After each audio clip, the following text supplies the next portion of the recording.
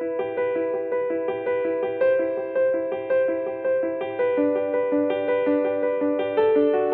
Powerback time on the Gutsy Podcast. Each week we bring you 5 minutes of condensed inspiration to reclaim the courage and momentum you've given away.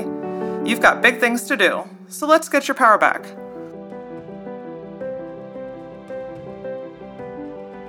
It's often quicker and easier to do things by yourself than it is to take time out of your day to train someone else on how to help you. But is that what is keeping you stuck? Look, I get it, guys. If you've been doing what you do for years or decades, you know it like the back of your hand. You can do it quickly. You can do it efficiently. You know the ins and the outs of what to do and how to do it. And most of the time, I'm going to bet that you don't even really think about it. It's just so automatic. It's kind of like when someone asks me what a shortcut is on the keyboard, and I think, well, hell, I don't know. I have to physically look at it to tell you what that is.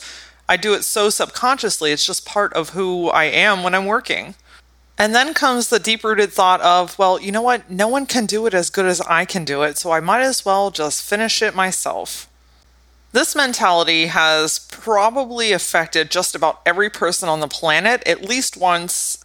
But more realistically, I'm going to guess that this affects you probably more on a regular basis. I'm talking daily and weekly. Especially if you're in a position of running or owning a business. Sometimes it's just way easier just to do the shit yourself. If you're a parent and you have all these things to do, it's just way easier to just run them all yourself and take care of everything, all the little details, than it is to stop and take the time to teach someone how to help you.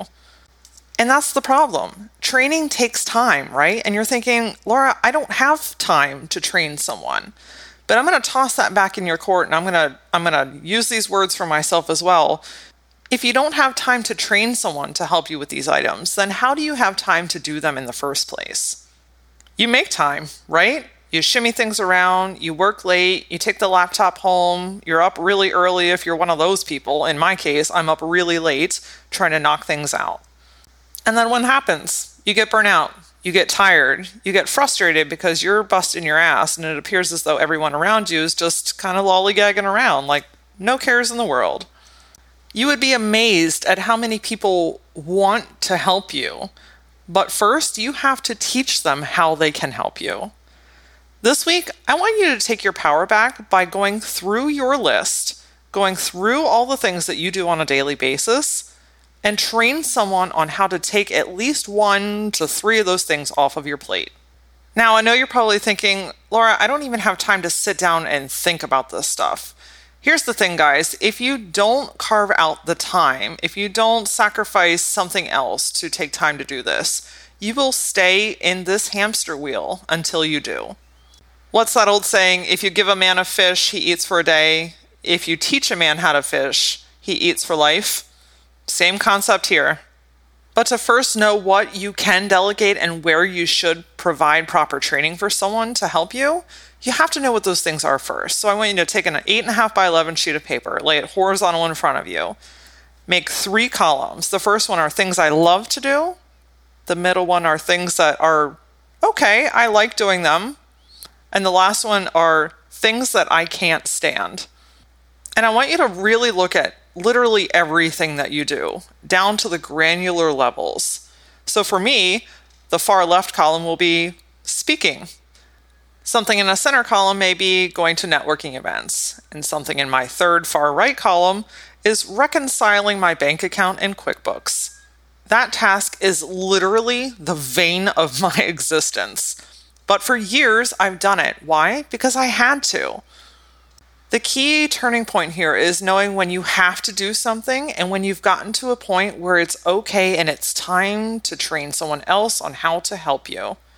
The goal here is to have way more things on the far left column, a few in the middle, and as little as possible, if not 0 items in the far right. Yes, there are going to be things that you have to do on a regular basis that you just don't really love, but these are consistent things. These are tasks and responsibilities that you have on a regular basis. To take the time to teach AJ how to reconcile the account, it took time. But guess what? It took me 1, 2, maybe 3 times of sitting down and going through it with him.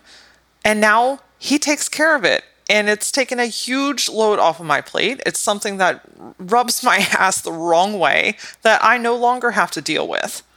And the best part is, he freaking loves doing it.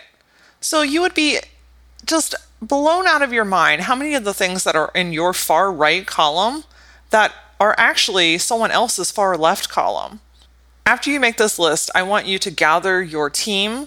I want you to gather your family or your friends or whoever's in your inner circle that aligns with whatever these tasks are and say, hey guys, look, I am stuck. I cannot move forward because I'm doing a lot of things that don't resonate with me, and I could use your help. Does anything on this list resonate with you? And hands are going to start going up and people are going to start saying, yes, I love doing that. Yes, I can help you with that. Oh, let me take that off your plate. And then the most important part of this whole process is to let them. And when I say let them, I mean get them the training that they need to do it. Walk through it with them once or twice or 3 times.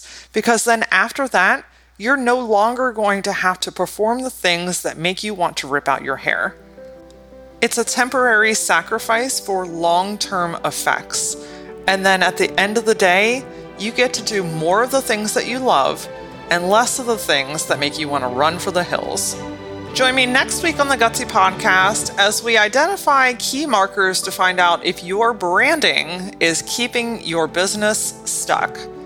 Until then, follow the Gutsy Podcast on Facebook and Instagram. And for more Gutsy insight, follow me on Instagram @thatlauraora. See you next time.